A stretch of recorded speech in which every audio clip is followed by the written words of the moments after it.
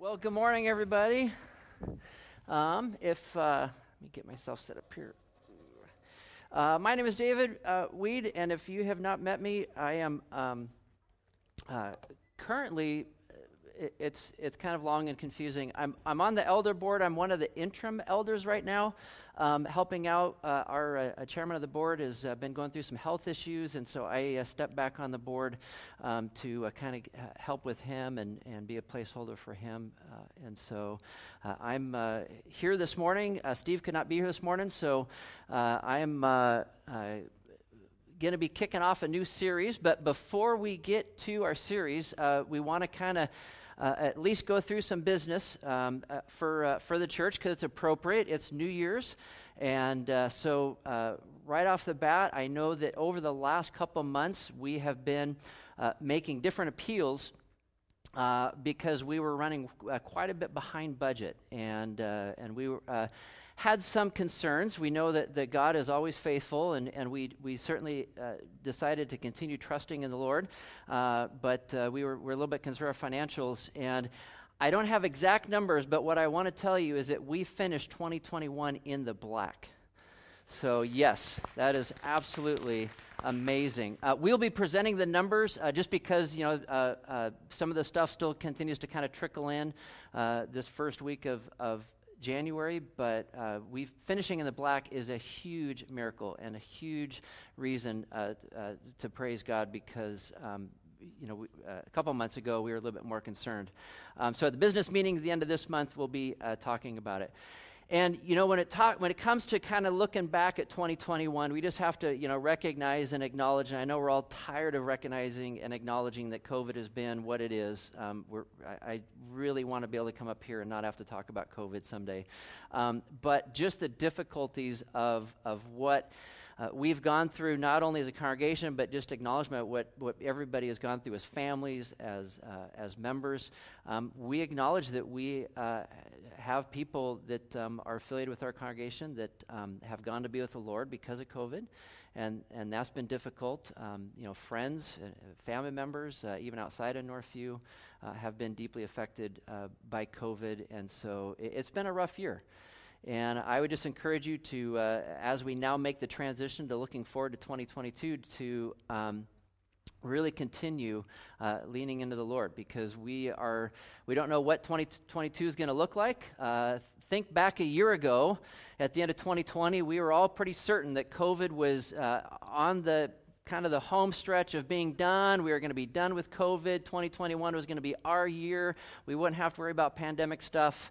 And here we are at 2022 saying the exact same words. I think it's almost over, but it could not be over. So we'll just continue to trust in the Lord for that.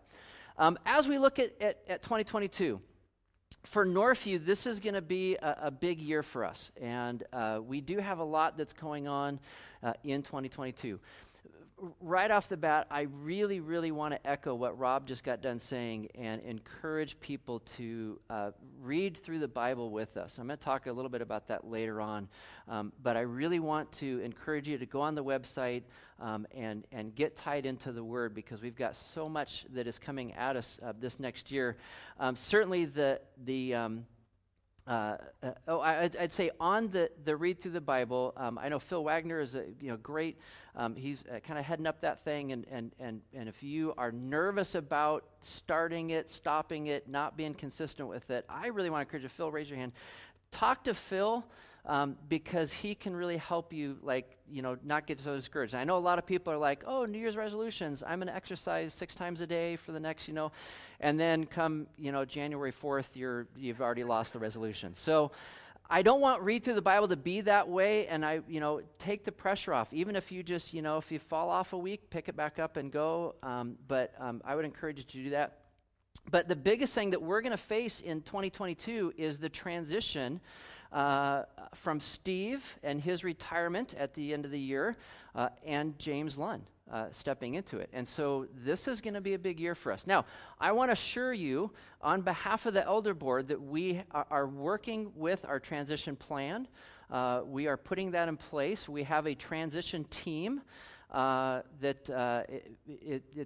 it's myself and Shannon. We're still trying to figure out how we ended up on that transition team, but I thought I was getting a free lunch, and the next thing you know, I'm in charge of the transition team. So, but we are putting that in writing, and we are going to be presenting to you at the annual meeting what that's going to look like specifically. But there is a plan in place. We're just working out the final details of that plan that we can share with the congregation so that you know basically month by month, and then even when we get down towards the end of the year, week by week, of what that transition is going to look like as Steve slowly unplugs from all the ministry responsibilities as a senior pastor, and James slowly kind of takes over some of those reins, and then by this time next year, we will be planning a big celebration for Steve's official retirement. So we're definitely very much on our table for all that. Okay, for those of you that are watching from home, it is Communion Sunday, and so we welcome you, and want to be able to give you that heads up so that you have an opportunity to be able to get some elements so that you can share with us in communion a little bit later in the service. So we're starting a new series, and this is a series that Steve is going to be kicking off for us. And the series is titled Learning to Dance, Finding the Rhythm of Relationships Without Stepping on Each Other's Toes. And what we kind of really felt like is that with the last year, 2 years, whatever, with all the strains that these last couple of years have put on families, and especially on couples, there'd be a good time to really stop and focus on marriage and relationships and all that stuff. Now, if you're single, then I realize that when we announce that, we're going to do a short series on marriage, then it's like, okay, I can check out because I'm single. No. We want you to stay engaged, because what we're really talking about is relationships. Yes, the marriage relationship is great, but this will apply, and the elements that we're going to work through apply to any kind of relationship. So even if you're single, this is not an exclusion of you, because we're calling it a marriage kind of series. There's a lot that you're going to pick up. And why the analogy of dancing? Because dancing is often used in an attempt to describe the rhythms of marriages. It's like a dance.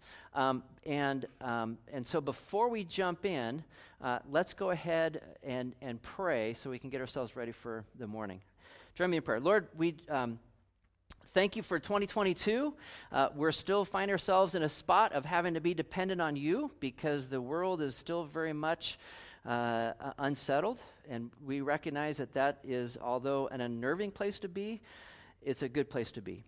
Needing to rely on you, your guidance, to be under your umbrella protection, to bring our difficulties, our concerns, our fears to the foot of the cross. And so, Lord, we place ourselves there this morning. We need you, and as we look forward to kind of unpacking maybe some of the tensions and stressors that have built up over these last 24 months, as we look at this series, Lord, speak to us through your word, through the messages, just through fellowship with one another, that we can become better at our relationships with those that are around us, and most importantly, our family and the people that we live with. So we pray all these things in your precious name. Amen. All right, so why dancing is an analogy for marriage? Now, right off the bat, I want you to just relax and nobody panic, because we're certainly, especially if you were raised Baptist, we're not going to be putting out a call for spontaneous dancing in the church or anything like that. So, and I was definitely raised, I'm very conservative Baptist, and the saying was always that the Baptists are against sex because it could lead to dancing. So, but when we stop and look at dancing, we have to realize that dancing, there's some, a very beautiful part of it, because dancing can be eloquent, it can be cool, it can be amazing. Some dance routines are just, very amazing. But then yet we can also recognize that dancing can be very unsynchronized. It can be very clumsy, it can be very cumbersome. And so there's a lot that we can learn from if we just kind of focus on what does it take to be a good dancer, and especially a dancer with somebody, and how does that relate to marriage? So that's why the analogy for the series is on dancing. Now, full disclosure, I have never, ever seen a single episode of Dancing with the Stars. I understand that it's a TV show. I understand that it involves dancing. I have never, ever seen it. I don't know anything about it other than I think it has some stars, and I think there's some dancing. And I think even the term stars is kind of a iffy stars because it's like people with 15 minutes of fame sometime 10 years ago. But I grew up, and my absolute, people always, say, what's your favorite movie of all time? And my favorite movie of all time is Singing in the Rain. And what I love about Singing in the Rain is because of all the amazing dancing sequences of it. And you've got Gene Kelly, that was one of the greatest dancers of his time, and certainly a singer. And then the Donald O'Connor, he's got the iconic Make 'Em Laugh and scene, and Debbie Reynolds and all that. A great movie. And when it comes to dancers, one of the most iconic dancers is, of course, Fred Astaire. He can take dancing with an inanimate object and make it a beautiful artistic function. And we recognize and stand back and look in awe of how amazing he is as a dancer. But now let's add somebody to that. To dance as a couple makes it even more difficult. And of course, Ginger and Fred, two amazing dancers. Fred's, of course, one of probably the greatest dancers of all time. Ginger is also amazing because she had to dance backwards in high heels. Now, what if we add complexity to a couple dancing? Like, putting them on ice. And if you have ice dancing, it's the same fluidness, it's the same synchronization, but the complexity of ice. This is Torval and Dean, one of the most iconic ice dances of all history, in their Bolero at the 1984 Olympics. Their artistry would be amazing on regular floors, but the fact that they did it on ice is even more spectacular.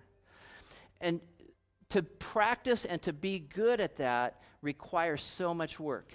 And then there's, what if we add a group to it? And Michael Jackson certainly brought group dancing to a whole new high. And when this video of Thriller was introduced, and then his later videos, it really brought it to what coordinating an entire group, like coordinating a family, would look like. Now, this is nothing new. Broadway has been doing group dances for a long time. And a lot of us are familiar with the Broadway dances, like a Mary Poppins or something like that, of coordinating a large group of people, an entire community for synchronization. And then there was the craze of river dance that took it even to a new dimension, because not only do you have to have a bunch of very talented individual dancers, but now their feet are actually also making the music. And you can't have a modern day music video, without having the iconic or the kind of standard, we got to have a group dance session right in the middle of the street. I mean, every video that we see practically today. But it's still impressive. This takes a lot of coordination. Now, what if it doesn't go right? What if it goes wrong? Well, then it sticks out like a sore thumb. And if there's not that coordination, if you see something that's not quite in sync, you pick it up right away. And so then when we realize that this is probably more normal how I would be a dancer, then you have a new appreciation of when it goes right. Now, I do not have a background in dancing, but I do have a background in drum corps and marching bands. And it's the same thing. It's taking a large group of people and it's putting in timing and synchronization to make a show that's impressive. And there's a lot of effort goes into there, because you have to stop and think about every one of these individuals has to be excellent at their instrument. Then every one of these individuals has to then work with the person on either side of them so that they can have the timing and the coordination to do the very intricate moves. And then the entire band has to work together to put it all, to make it all work and make it amazing. And so you've got, these are just some videos of some of the absolute top in the world drum corps and drum lines. And we realize that the timing and synchronization is what makes this work. Now, as we work with marching bands, and I've been working with marching bands, I was a member of a drum corps like you see up there. That's actually not an actual marching band like from a college. That's a professional drum corps that's at a championship. That it takes a lot of over and over and over effort and skill to be able to work on this. And what we do when we teach drum corps is we introduce the show, we introduce the concept, and of course all the members have a chart of where they specifically have to move and all that stuff, and then we start running the show. And of course there's going to be mistakes. And so what we do is we tell them, this is the principle of marching band, hey, you're going to make mistakes, but don't emphasize it. Don't draw a lot of attention to it. So if you're walking and you're supposed to go right, but you kind of take a step left, don't be like, oh, I did it wrong, okay? No, then now the whole audience is going to look at you and know that you made a mistake. So sell it. Oh, no, okay, I'm going this way. And just pretend like nothing happened, and we call it selling. Now, this is both a good thing and a bad thing, especially now if we talk about marriage. Because what selling it does is it admits, yes, I made a mistake, but I'm not actually working on improving. I'm just going to pretend like it didn't happen and move on. If you don't go back and rerun that show and focus on, okay, yeah, that mistake was made, but let's run it again so that we cannot make that mistake, then that just keeps getting repeated over and over and over, and it never gets dealt with. So as directors of marching bands, what we do is, during rehearsal, we'll run the show, and then we'll see the different mistakes. And oftentimes what we'll do is we'll say, hey, when we run it this next time, pick one mistake, work on it, fix it, and then move on. Don't try and fix all the mistakes, just pick one. And I think that has a great application for marriage. Sometimes we think we have to fix everything all at once. No, just pick one thing. But then what we do is we'll see mistakes and be like, okay, no, stop, time out. Reset the show. We're just going to work on this one issue over and over and over again until everybody has it. Okay, we got that section. Great, now let's go back to the beginning. Let's run the whole show because now we've fixed that session. And I think that's more what we're used to in marriage is I got this one big issue that I got to work with, so can we just run it over and over and over again? And so that's where we're taking the illustration of dancing, because it's so much true of that, of there's so much effort and time and commitment and running it again and again and again, and then we look at a marriage and go, boy, it's a lot like a marriage, where we have to put in that time and that effort, and sometimes we get into a sticky spot and we have to stop and say, let's fix this. Let's run this over and over and over again until we can get this fixed. Now, and my computer just shorted out. Okay, good. I will say also, just a little side note, little rabbit trail, some people get really good at covering the mistakes in their marriage. And that can really lead to, honestly, a toxic marriage. But how often do we look at somebody else's marriage and go, oh, they have it all together. Why can't my marriage be like that? And what you don't realize is that it can oftentimes be, what you have no idea of knowing is that could be a very dysfunctional marriage, but they just got really good at selling it. They got really good at covering things up. And so don't fall into the trap of looking at other marriages by comparison, because you have no idea. Look more at, okay, what is the one thing I need to fix as I move forward? Okay, so we're going to look at, we know that coordination and timing is what makes a dance routine with a couple or a group or marching band or drum corps. It's all about coordination and timing. So the entire series on marriage is going to be about different levels, different aspects of that coordination and timing. And this morning, we're just going to pick one. So we're just going to pick one level that we're going to do that on. And the one level we're going to pick on this morning is communication. Now, I have met with a lot of couples that are having a struggle with their marriage, and inevitably, communication is one of the big topics that we end up discussing. We just feel like we just don't, are not communicating well, or we're just not understanding each other. And I understand that communication is very, very difficult. In the world, for those of you that don't know me, I am not one of the pastors here on staff. I work as a firefighter in the fire department, and so my world is 911. And it is almost laughable sometimes to hear how different people's perceptions of the same emergency as they're calling 911. And I know Dan Stillwell, boy, he could preach an entire sermon because he was a dispatcher at Seattle Fire Department for a gajillion years. And so he knows this. But you can have, I'm just going to pick a car accident, And people's perceptions and what they communicate about what they think they're seeing, it varies widely. So you've got one car accident, and let's say you've got 10 people that are going to call in about that one car accident. Here's the reports that we get in 911. We get there's been a car accident, and I think somebody's got injuries. Somebody else calls in and says, there's a car accident, they're dead. Somebody else calls in and says, there's a car accident, nobody was injured. This is the same incident. This is the same, I kid you not. Somebody else says, there's a car accident, it's bursting into flames. And then somebody else says, oh no, it's clearly not on fire.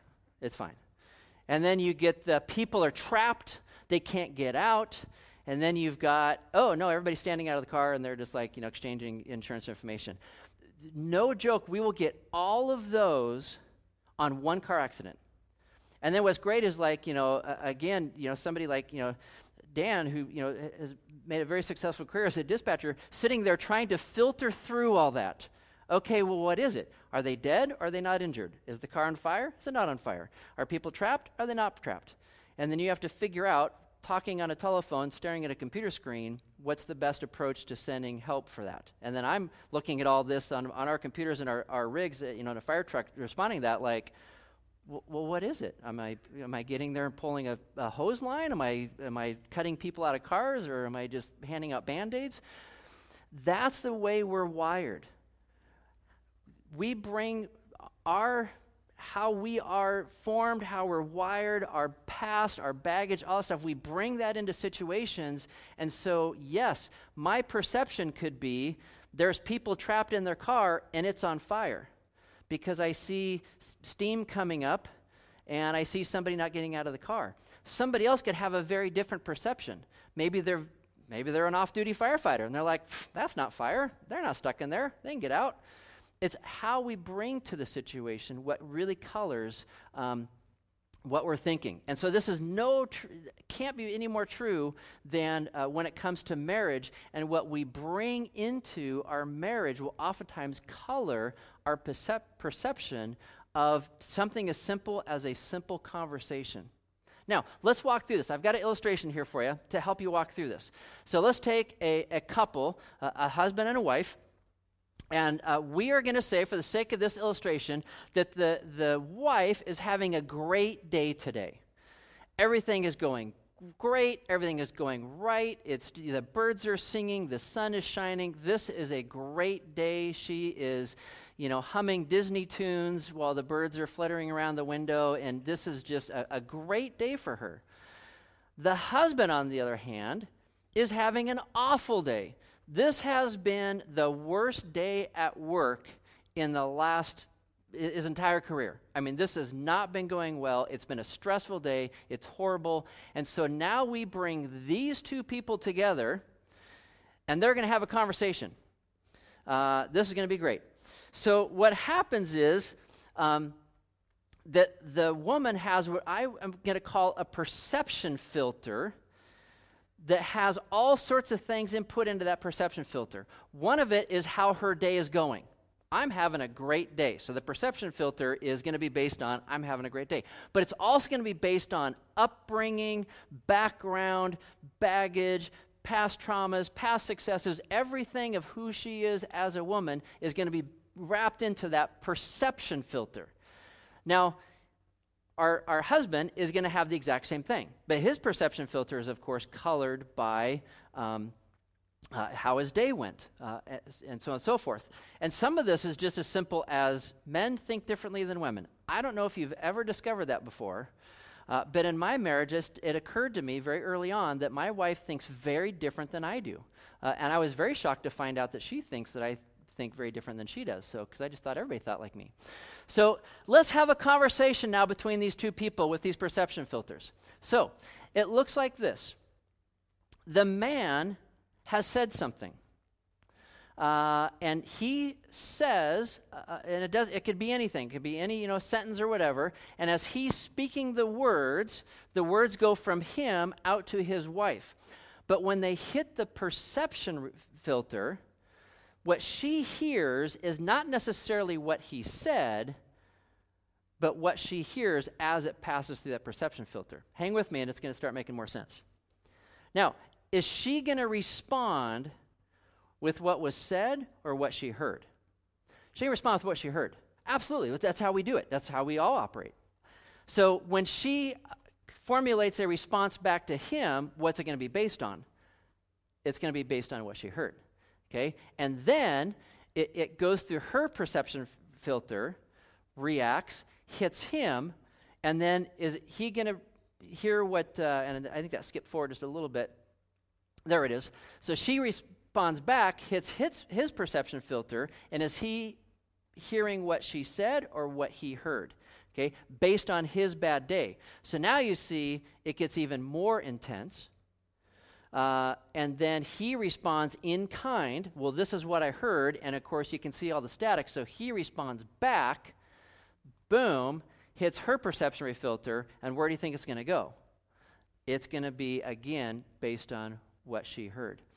Now, what started, remember go way back to the beginning, what started was just a simple, almost nonchalant sentence that came out of his mouth, hit a perception filter, got spun up, fired back, got spun up more, fired back, got spun up more, and this is what we call an argument. We've all been there. And oftentimes you go back to, if you can take a deep breath and go back to it, you go, okay, wait a minute, what started all this? And it's like, well, I asked if dinner was ready.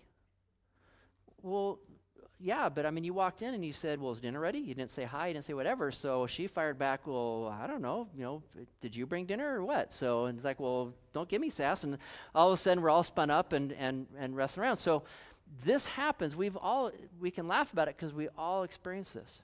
Now, what's the basics of communication? Or I'm sorry, I got ahead of myself. What's a better way to go at this? So if I have a relationship with God, my wife has a relationship with God, then we have to recognize these perception filters exist. We know they exist. And so it's really how do we best manage them?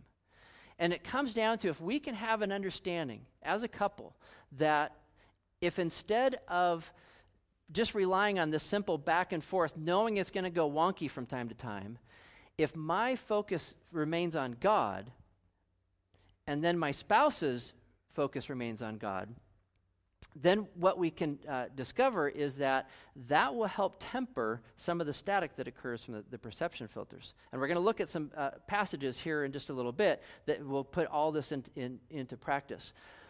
Now, when we understand communication, and here's where eyes on God will help with the whole tempering down of the static, is let's do just a quick little side thing of understanding communication that we all have been through a lot. We know that communication, nonverbal, is about 65% of our communications. Body language is huge.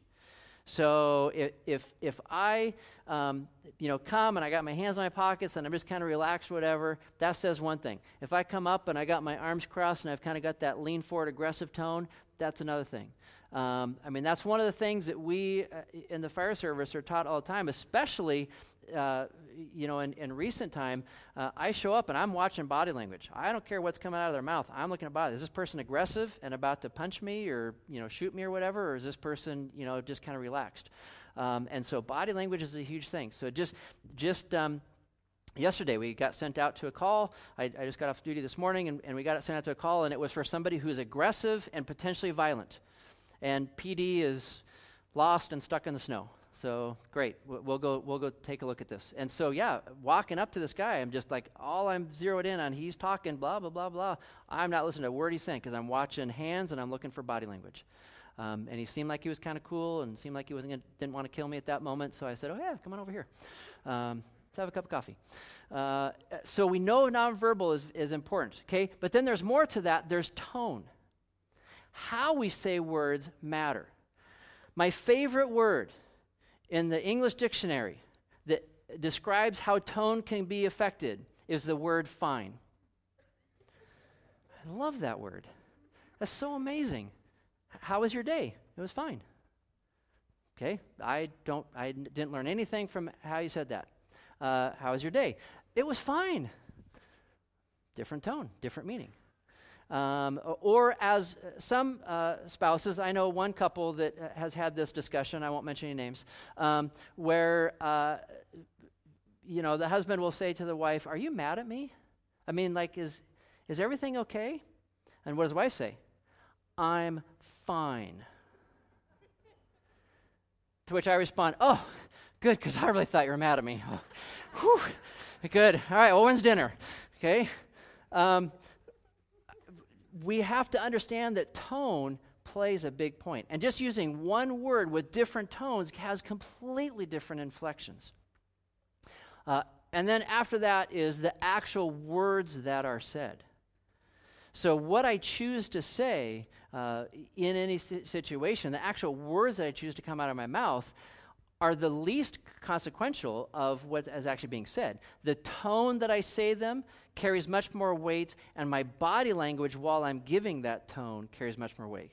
So I come home to, like the old proverbial, I ended up being late from getting home from work, and I come home to a cold dinner and a hot wife, and arms crossed, eyebrows furled, and, it doesn't matter what she says to me, the tone that she says it and the body language tells me everything I need to know.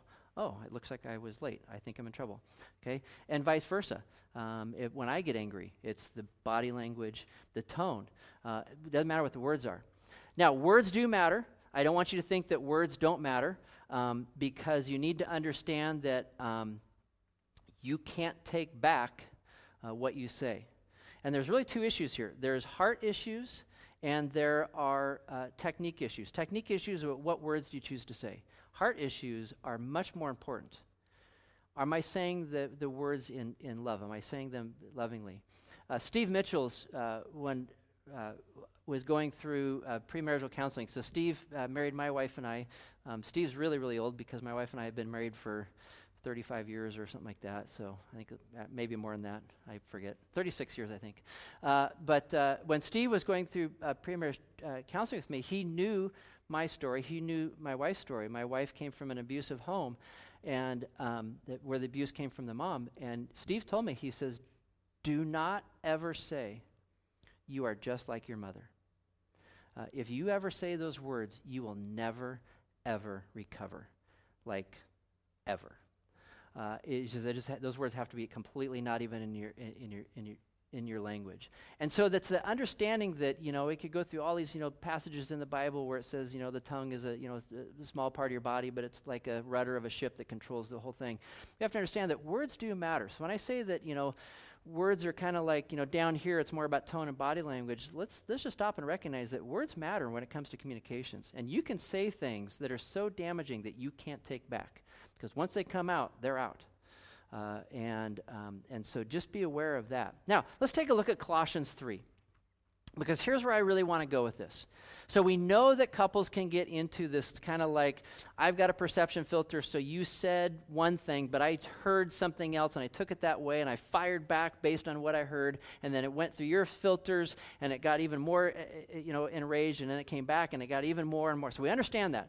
But now let's take a look at what we see in God's Word. So Colossians chapter 3, starting in verse 12. Says this, put on then, as God's chosen ones, holy and beloved, compassionate hearts, kindness, humility, meekness, and patience, bearing with one another, and if one has a complaint against another, forgiving each other as the Lord has forgiven you, so you also must forgive. And above all these put on love, which binds everything together in perfect harmony. Let the peace of Christ rule in your hearts, to which indeed you are called in one body, and be thankful. Let the word of Christ dwell in you richly, teaching and admonishing one another in all wisdom, singing psalms and hymns and spiritual songs with thankfulness in your hearts with God, or to God. And whenever you do, in word or deed, do everything in the name of the Lord Jesus, giving thanks to God and the Father through him. Now let's focus on that, because when it comes to communication specifically, there's some really key things in this passage that is going to help couples when you come to kind of a rough spot with one another. And it's what Paul's talking about when he says clothing yourself. Think about that list that he kind of rattled off. He was talking about just like you get up in the morning and you put on clothes, think in terms of getting up in the morning and putting on items such as compassion and kindness and humility and meekness, which is gentleness. That's another word. Other variations call it gentleness.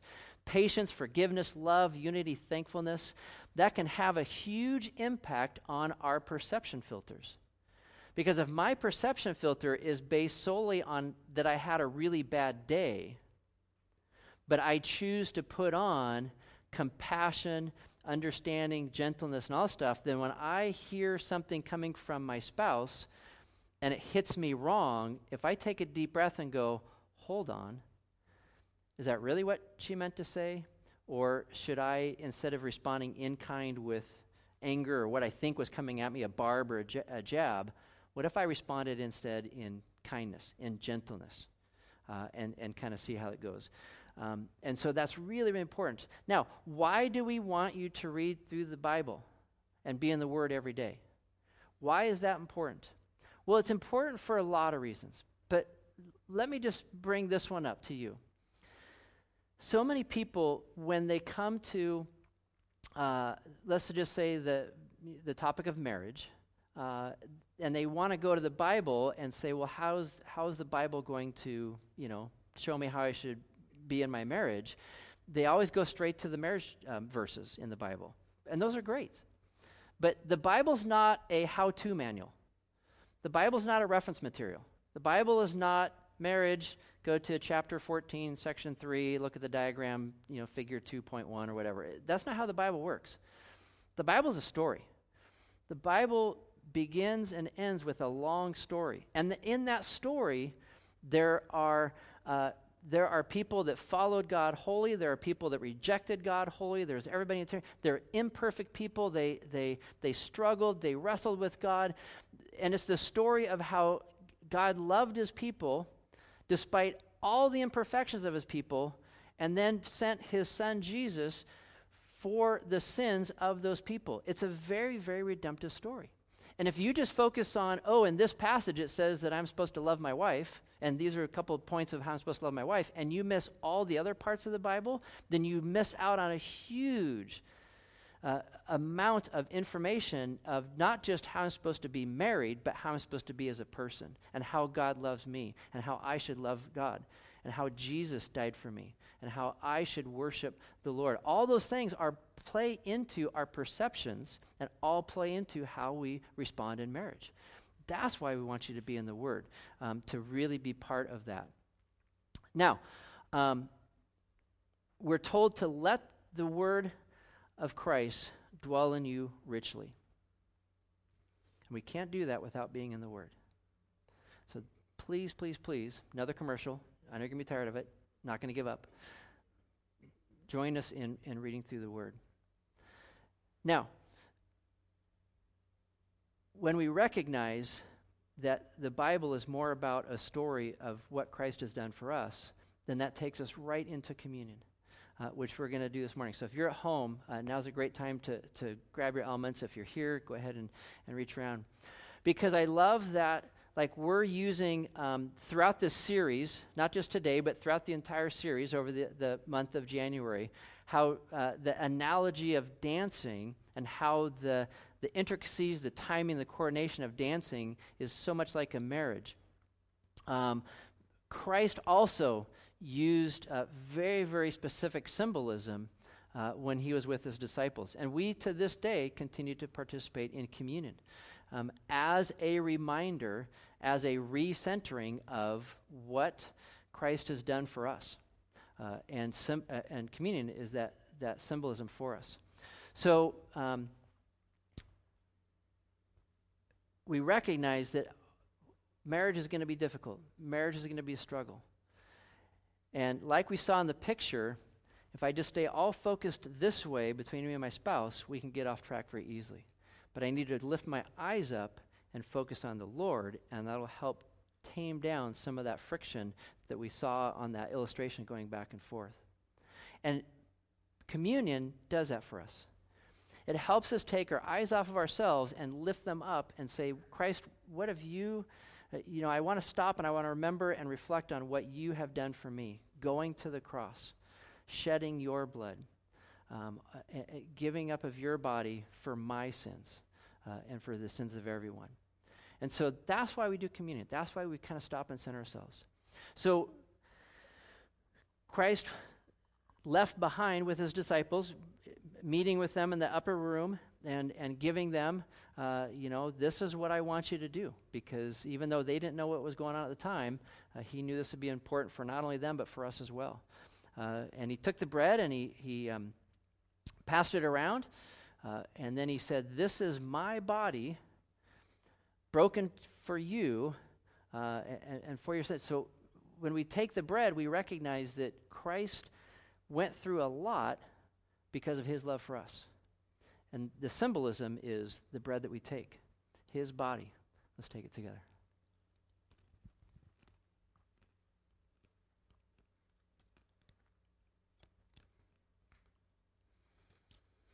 And then he took the cup.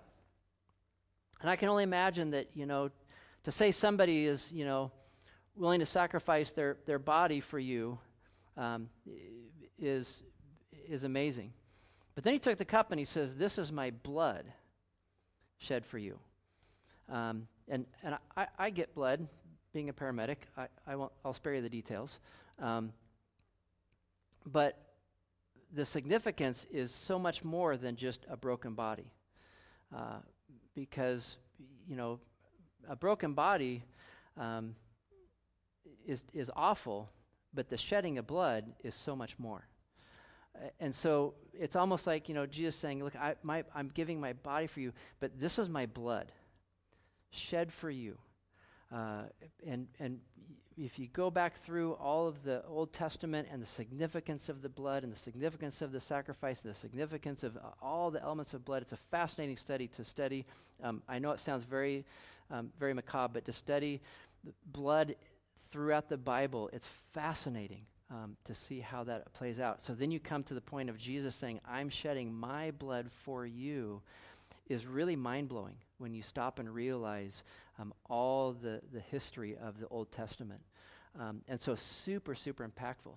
So when Christ says, I'm shedding my blood for you, it really is enough to say, I need to step back and really pause, because I can't even fathom my Lord and Savior sacrificing his blood for me. And he did that, and he sent the cup around to his disciples, and he says, when you do this, remember me. And for us today, we do it knowing that we don't serve a God that is distant from us. We serve a God that was very much involved in our life to the point of shedding of his own blood. Let's drink in remembrance.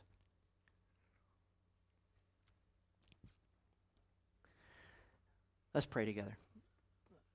Lord, thank you that as we look to your word, we see so much in there. And some of it is very clear and plain of, if you're married, these are some things you should focus on, and yet other is very allegorical, that can be confusing at time, and then there's other things where it may not be about a marriage relationship, but it's about other relationships that we can apply to the most precious relationship in our lives, and that of marriage. Lord, help us to be in your word this year. We pray that many of us would make that commitment, make that decision, because we know that it will change us. We know that it will make us more appreciative of history, the story, how you have impacted the people over generation, but more importantly, Lord, how you impact us and our lives, and how you care for us so richly and so deeply. Lord, thank you for the shedding of your blood. And as we go through this series of understanding the different levels and different layers of how we can help be in step and in coordination with our spouses, we know communication can be a big thing, but we know it's just one piece of the puzzle. But Lord, it's an important piece. Help us to be better at, help us to focus, like in the Colossians that it says, by focusing on you and putting on the different attributes, can help overcome some of those perceptions that exist between us and our spouse. And we just pray these things in your name. Amen. So think about perception filters that may exist in your life. Again, they come from our background, they come from so many different things, and even just daily. And then ask yourself, are you going to clothe yourselves with those things that we listed out in Colossians, and seek to have that help dissipate some of the perception filters and how things go kind of all crazy and wonky from time to time. But now let's also recognize that taking a 35-minute message on communication does not make anybody an expert. That wasn't the point of today, okay? That's like me watching Fred Astaire dance, going and taking a 20-minute tap dance class and thinking I can now dance like Fred Astaire. And so often if we see people that are excellent in their trade or artistry or whatever, like the dancers that we saw in those video examples, that is people who have spent lots and lots and lots of time to get to where they're at. And those are groups of people that spent lots and lots and lots of time. I know that Fred Astaire and Ginger Rogers didn't just, boom, perfection the first time they started dancing together. There's a lot of hours of practice that went into that now we enjoy. Or Torval and Dean, imagine how many hours they spent on the ice before that performance at the Olympics. So it's not just something we can take a message and go, oh, I got it, perfect, let's move on. No, commit yourself to the work involved. And if learning how to dance and the hours that go into that is important, shouldn't we take the same principles and apply it to our marriage, which is 1,000 times more important? So that's my encouragement to you today. Lord, thank you as we go. Help us to dwell on these things and take them to heart. Most of all, Lord, help us with our communications. It's hard. Help us as we work to communicate with others. Our spouses certainly is the most important relationship, but even for my single friends here and watching, Lord, just communications with the people around us, whether it's at work or at school or just our family, Lord, it's something that can go wrong so quickly. Help us to really focus on what filters are in place for me, that I can keep my eyes focused on you to overcome the traps that those filters can present. Lord, we just pray for this week ahead as we move into the new year, and thank you for 2022. We pray that we would be a church committed to you and a beacon for your kingdom as we move into 2022. In your name we pray. Amen. You are dismissed. Happy New Year to everybody.